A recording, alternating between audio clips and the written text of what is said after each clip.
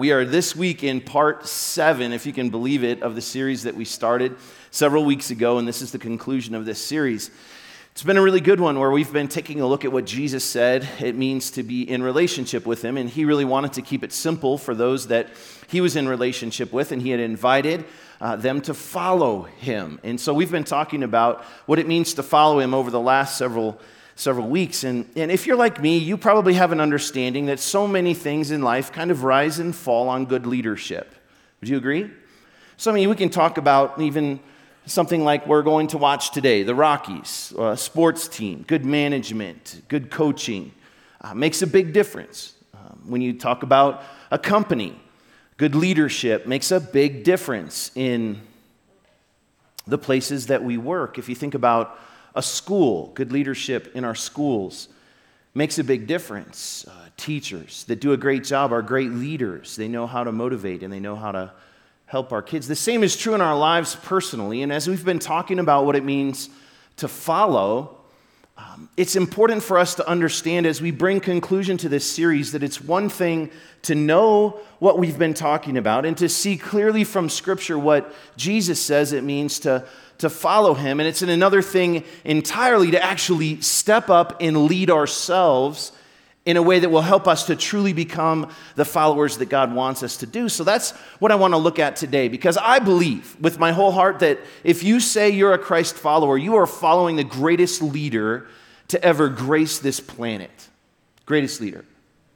You think about what he did in 3 years, and you think about how many franchises he has today. That's a big deal. Never racked up frequent flyer miles, never had a website or a marketing director, but changed the world. How did he do it? How did he do it? And today we're going to have an opportunity to take a look at a passage of Scripture that is just awesome. And listen, I know that when we talk about leadership, there's so many that think, well, you're talking about somebody besides me. And I don't want you to let yourself go there today, because every single one of us are leaders. Every single one of us leads somewhere.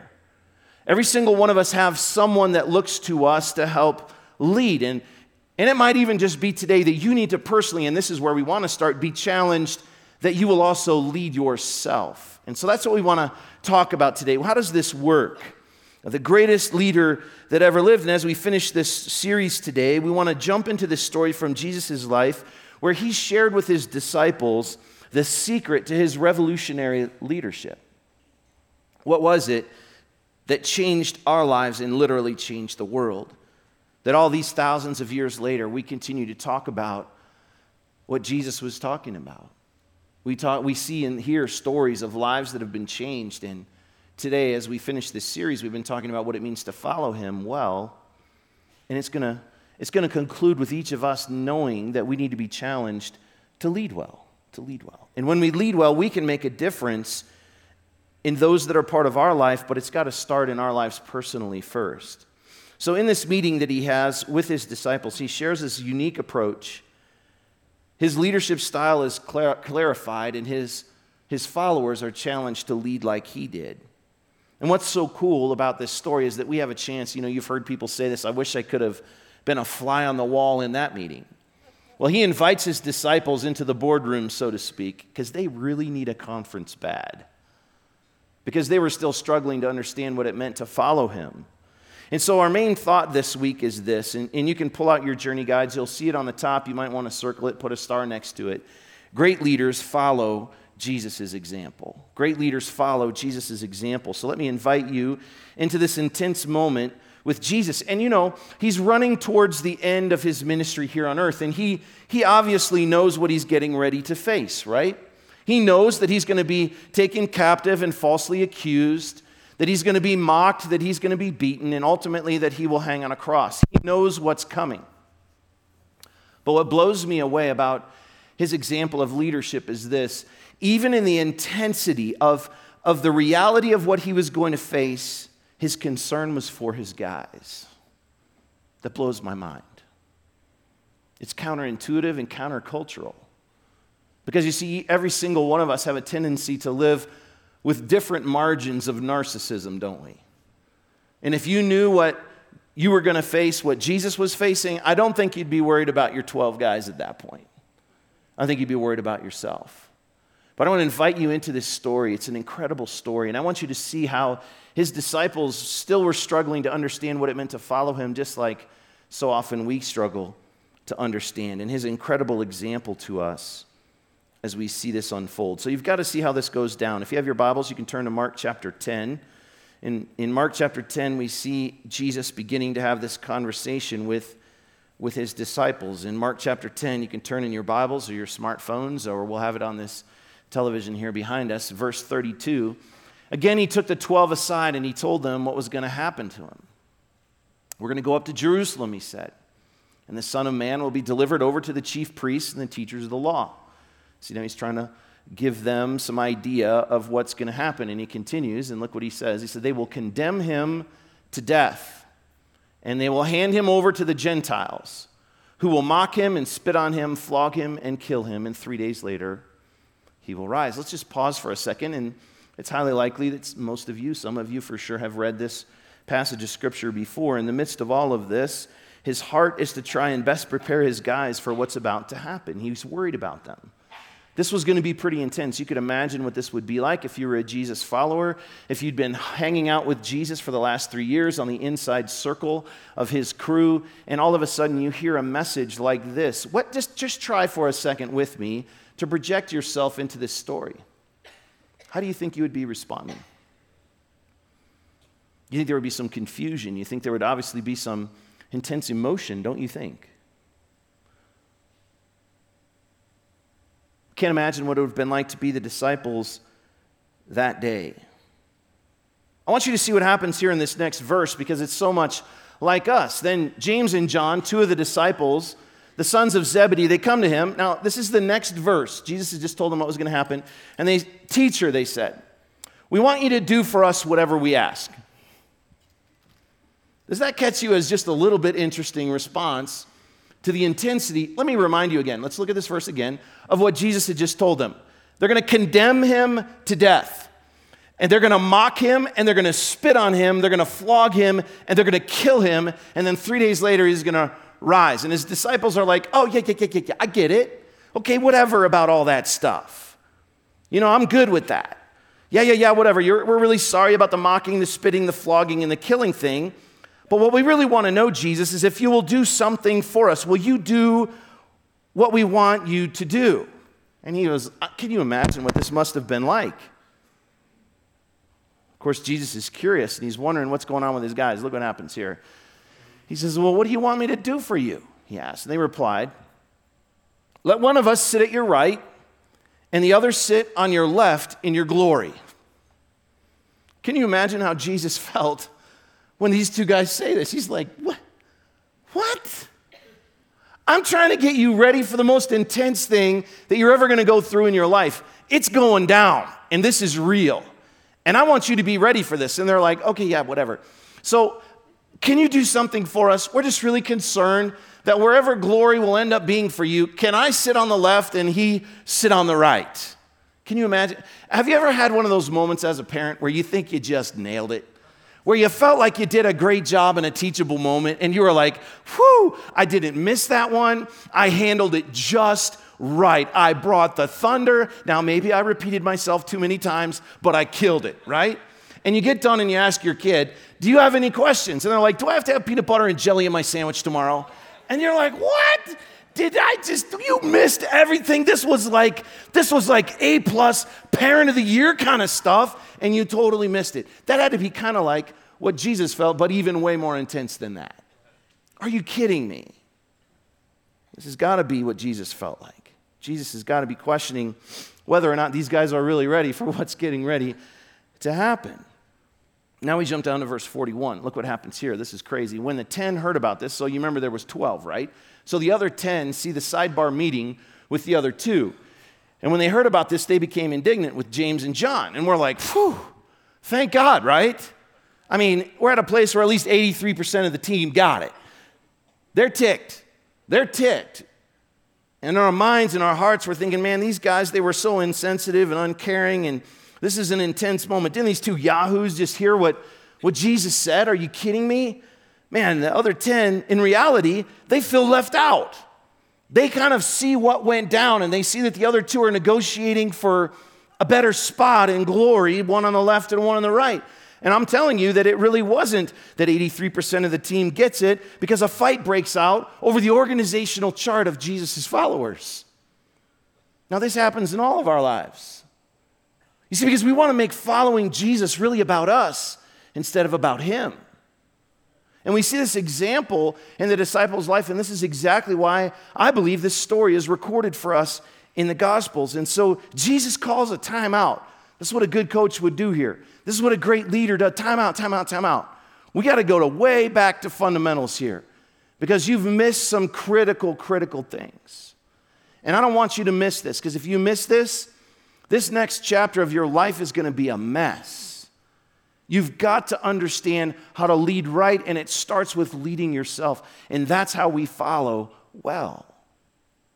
So Jesus gets his guys back into the boardroom for an important conversation, and now we get to be a fly on the wall to hear Jesus' heart as he's unpacking this for his followers so that they would really understand what it means to lead differently.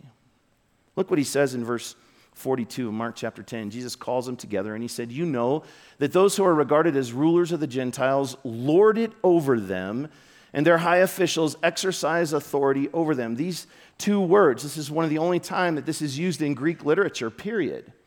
And it's talking about misuse of authority, something that the disciples would have seen very clearly because the Roman Empire led this way. Their military was this way. They lorded their authority over the people that they were responsible for leading. And it wasn't fun, right? As a matter of fact, that's what the disciples were hoping to be freed from. But when they come and talk to Jesus about what's going on, he uses this example here. It carries the idea of the abuse of authority, and they totally got this. And so he unpacks this for them, and of course it catches their hearts. And then look what he says in this next verse. He says this, "Not so with you." He says this to you, and he says this to me. He says it to his guys, that if you're going to follow him, you need to learn how to lead different. You need to learn how to lead yourself different. You need to not make this following about you. You need to make this following about him. Not so with us, that we would live narcissistically, that we would make it about us instead of about him. He's saying you guys need to see this different. I need your hearts on this one. You see, the following that I've been challenging you to do, it hangs in the balance now, because things are going to get tough. And some of you know this. Some of you know that following Jesus is not always easy, is it? And that's why we have to capture the heart of our incredible leader on this. And what he was saying, we can't miss this one. Wherever you end up leading, wherever you are called to step up and lead, where your words weigh the most, you carry the big stick, your name is on the desk, people are looking to you to lead, whether it's in your job or whether it's in your home or whether students, it's in the classroom or perhaps on an athletic field. When you are called upon to lead, you need to do it different. If you're a teacher, if you're a principal, if you're a pastor, do it different. Not so with you. Follow my example. If you're going to live your lives the way I want you to, it's going to be from an entirely different perspective. You really want to be great? Then this is what you're going to do. Here's how you're going to follow. And he finishes in verse 43 and 44 saying this, instead. So we're going to do it different. Instead of the way you've seen misuse of authority, instead, whoever wants to become great among you must be your servant. How do you think this felt to the disciples when they heard this? This was rocking their world, and it should rock our world too.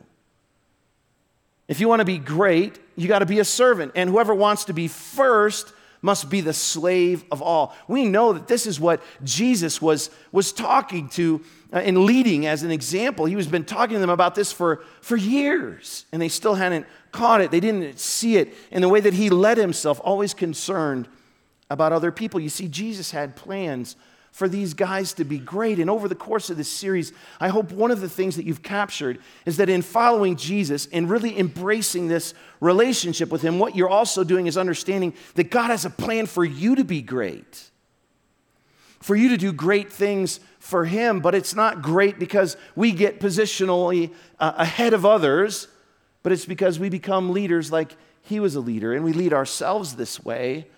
And we lead in the environments that God has put us in to lead this way as well. God has, guys, listen to me, great plans for you. He's calling each of us to follow him in this way. And so often we believe that leadership is about being the most positionally powerful person in the room. And what Jesus was saying is that's not it at all. Here's the rub. The disciples thought that the whole point of being in charge was being in charge. They thought being in the inner circle meant that they would have authority, positional authority, because they were with this Jesus guy. They wanted it to be about them. And this just isn't true for Jesus followers back then. It's also true for Jesus followers today, because ultimately following him is not about us. It's about him. And that's counterintuitive, but this is a lesson we need to learn. As our main thought says, great leaders follow Jesus' example. And so we learn, starting with ourselves, to lead ourselves differently. And here was his point. We're to leverage our lives for the benefit of others. That's what great leaders do. That's what Jesus followers do. We leverage our lives for the benefit of others, and not everyone sees themselves as leaders, but in the reality, we all lead somewhere. We all lead somewhere. Look what happened with these disciples. You can remember, think back when we were in the first part of the story. So these two guys, they have this little sidebar meeting with Jesus, and they're getting selfish, right? They're leading the wrong way. They're not leading themselves well, and they want to positionally ask Jesus if Jesus would do whatever they ask. And he's like, well, did you not hear what I just said? And then curiosity is also there, like, what do you want? Well, we want to be on the left and the right when you get to glory. Do you see what happens? Because selfishness breeds selfishness. The other 10 hear what those two were doing, and they rise up, right? Well, okay, hey, now you're taking me off. I want to be on the left. No, I want to be on the right. And all of a sudden, they're negotiating the flow chart of Jesus' followers, where Jesus wants to flip the whole flow chart upside down and say, listen, it's not about you. And he knows what his guys are getting ready to face, and it's not going to be pretty. There's going to be some hard things coming down the pipe here. And if you're going to make it through that, you're going to have to be clear on one thing. Your life matters, and you need to lead yourself well. You need to follow Jesus' example. Lead like him by caring about others. So he says, look at it again, instead, in verse 43. Whoever wants to be great among you must be a servant. A servant. Look at me, guys. How you doing with that? Are you good at that? You want to revolutionize the way you lead wherever it is that God has put you? Start there. You become a servant to the crew that you're leading and stop making it about you. Make it about them, and I promise you, your team will flip upside down. Your family, your marriage will flip upside down. That little league team that you coach, it's not about you. Be a servant. Wherever God has placed you at work, you have a responsibility to lead like Jesus. And if we're going to follow him, we're going to do this well. So we become a servant. We become a slave to all, so that we have opportunity to show others what it really means to follow Jesus. Great leaders follow Jesus' example. So how are we going to make this happen? How are we going to lead great? Let's get practical here. The starting point of leading great is leading yourself. You see, it's one thing to hear what we've talked about. It's another thing to actually apply it to your life, which is the challenge. I wish there was a way for me to finagle my way into your life and make that decision for you. As a matter of fact, I wish there was a way for you to finagle your way into my life and make that decision for me on a daily basis. Doug, you're following well today. You're going to lead well. You're going to be a servant. You're going to make it about other people and not yourself. Okay. I wish I could do that for you on Monday. I wish I could do that for you in your marriage. I wish I could do that for you in your relationship with your kids. I wish I could, but I can't. You know, there's a lot of people that claim to be great leaders out there but can't lead themselves. And you know what happens? They will implode. They will implode. If you can't lead yourself, you're not a great leader. And you're also not following Jesus the way he wants you to follow. And that's the challenge of this series, to take a look at what Jesus said and lead yourself to following him well, even when that's counterintuitive and countercultural. How are we going to do that? You're going to have to step up and lead in a great way. You see, the question you need to be asking yourself is this: who are you when no one else is watching? When the spotlight's not on? When you're by yourself? When it seems like there is no accountability? When the spotlight's not on you, the eyes aren't on you, who are you? How are you leading yourself? It's an entirely different thing for us to put into action what we've heard. This week, I was reading in my devotional time. You might remember at the beginning of the year, I shared with you that one of the things I knew the Lord was challenging me to do was to read through the entire Bible again. So I get an Old Testament reading and a New Testament reading and a Psalm and a proverb every day, and I'm on track. I'm off by a day or two because I went fishing this week, but I'm close. I'm really close. And I was reading a passage of Scripture. So it was kind of an emotional week for me. On Tuesday morning, all the guys went out fishing, and I stayed back because I had to write my sermon. That's what I do. And I was sitting in this camper, and I was writing my sermon, and every single week before, the first thing I do is I open up the calendar to make sure I have the Saturday and Sunday date right, because I put it on top of my notes so that I can use that for reference in the future. And I opened up my calendar, and I looked at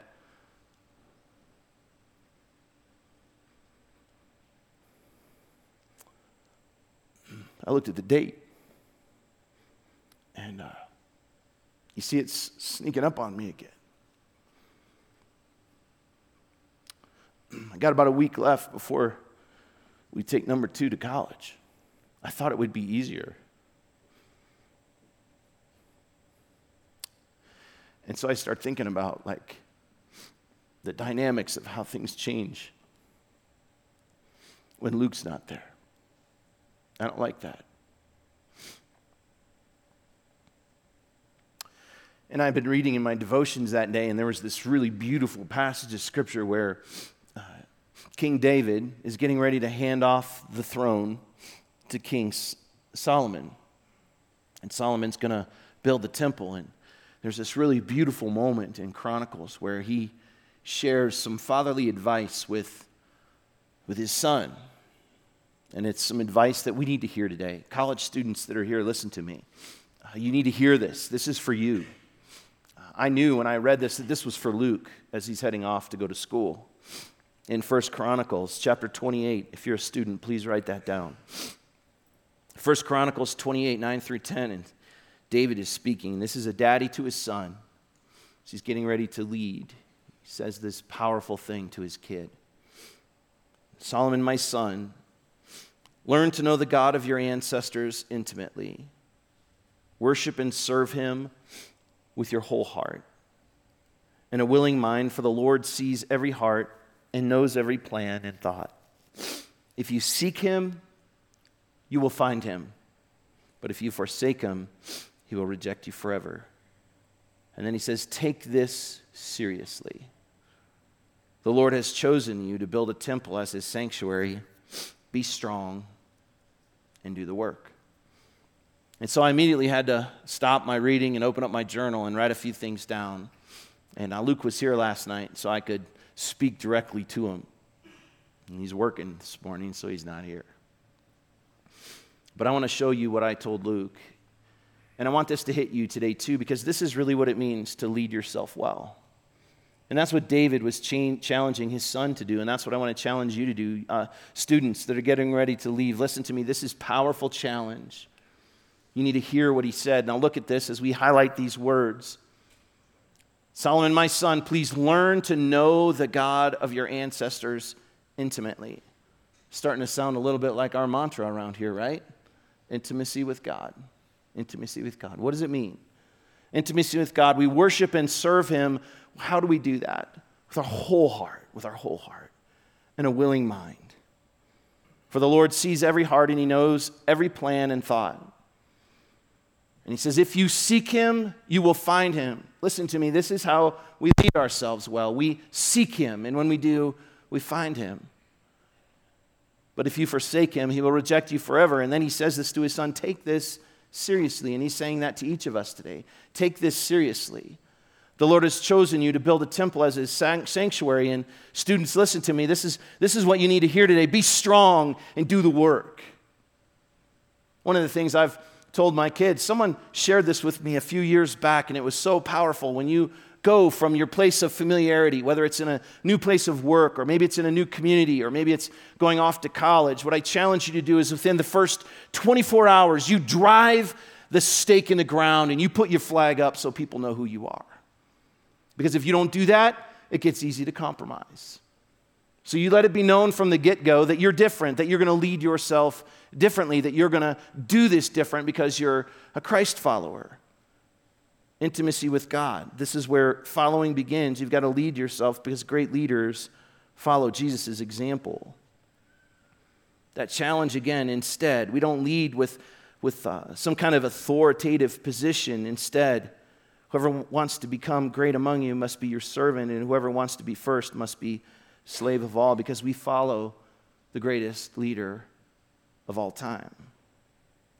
We're going to take communion today, and we practice what we call open communion, and so it's not about church membership, because we don't even do that. It's about your personal relationship with the Lord. We invite you to take communion with us if you have a relationship with Him.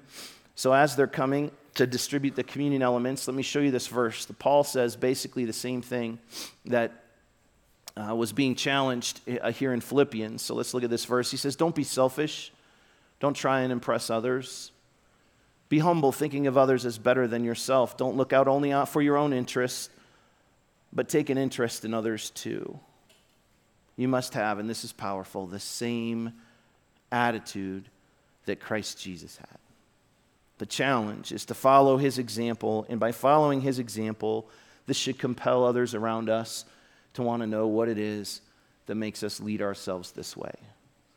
What is it that makes us lead in a way that looks so different to the world around us? You see, great followers, great leaders follow Jesus' example. The way you personally, men, listen to me, the way you lead yourself in your personal relationship with God should challenge your wife to want to live for Jesus too. Ladies, listen to me, the way that you passionately lead yourself to be in an intimate relationship with the creator of the universe should challenge your husband to want to do the same. Parents together, your pursuit of God should be something that compels your kids to want to love God like you do. The way that you lead yourself, whether it's in a place of work or in some other place that God has put you to lead, the way that you lead should compel others to want to understand what makes you different. What makes you lead the way you do? What makes you care the way you do? What makes you live selflessly the way you do? And when we live that way, we have opportunity to change the world, just like Jesus was changing the world. There might be someone that's here today that has never made a decision to follow Jesus. And maybe today, as we're finishing up this series, you felt that challenge. Maybe you want to make a decision today to begin your journey of following Him. And like we've talked about, it's going to start with you leading yourself well. It's going to start with you being reminded that it's really not about you, it's about Him. And He has great plans for you. And as you learn to follow Him and learn what that means to live differently because of His leadership and your leadership, it's going to kind of be a game changer for you. If that's you today, will you just pray this simple prayer with me? Father, I realize today that I need to follow you. I'm tired of making this life just about me, and I know I've fallen short of your perfect standard. I thank you for what you've done for me. I thank you for what you did on the cross. And today I accept that you did that for me. I invite you to be the Lord of my life, and I ask you now that you would give me the strength and the courage and the leadership needed to follow you. In your name we pray. I want to do something. I didn't do this last night, but as you can keep the lights down for just a second. As we were singing that song, I was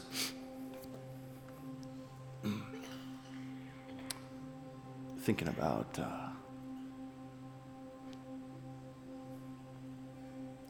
our students, in particular,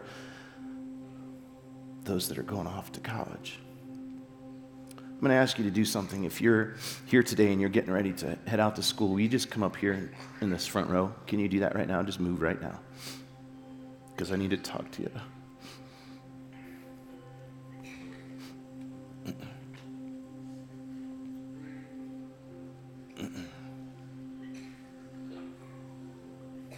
Thanks, guys. I know it's weird. Just sit down here for a second.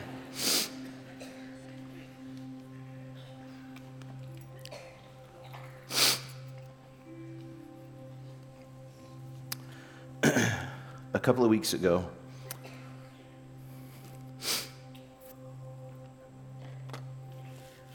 I was talking to my mentor, who was one of my professors when I was in college. And we were just talking about our kids going off to college, because he's got kids that are doing the same. And we were just talking about that, and he said this to me, and it was super profound. He said this: if I was the enemy of your soul, here's what I would do. When you get to be about your age, I would take you out of the home that you were being raised in and the accountability that you had there. And he said, what I would do is put you in one of the most godless places that I could possibly find, where actually sin is celebrated, where it's really hard to lead yourself to follow Jesus well. And I would throw all kinds of crazy thoughts and ideas into your minds, and trying to somehow make what we know is not true. Scramble your head and your heart up a bunch, where you have no accountability, and let you try and fend for yourself for 4 years. And I would do everything, if I was the enemy of your soul, to jack your life up so bad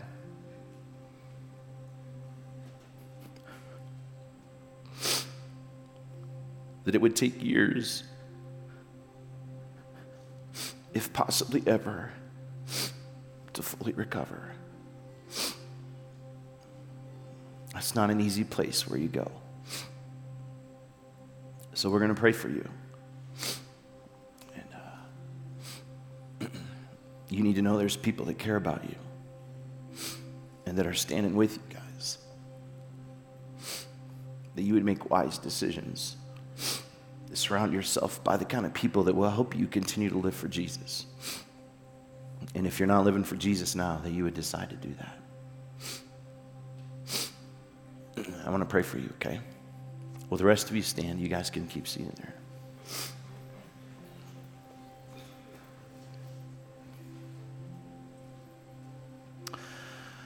Father, together as a church, we pray for these incredible young people, many that I have relationships with.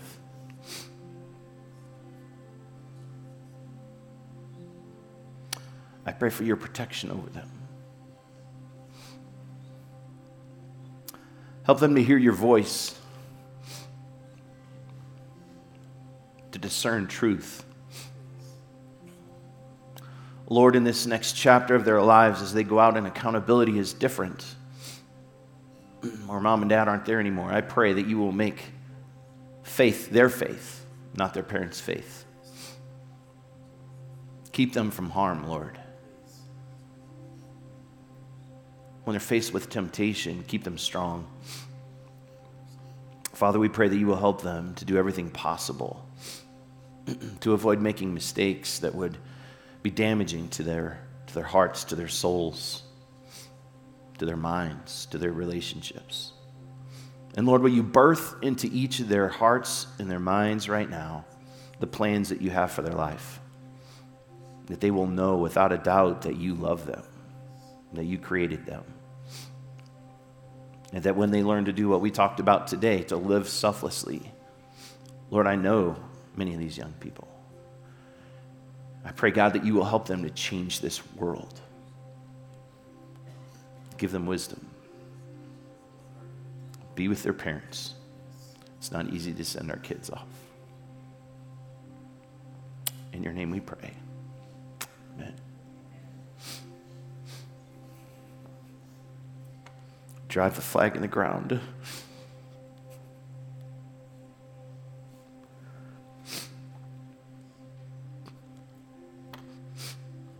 God's putting you there. Lead well. Lead yourselves well. Don't be afraid. Talk about Jesus to the people you meet. You're on mission from him there. And I can't wait to hear the stories of what God does, okay? Stay strong. We're praying for you. God, go with us now. As we finish this series, help us to live for you, to follow you well. In your name we pray. Amen.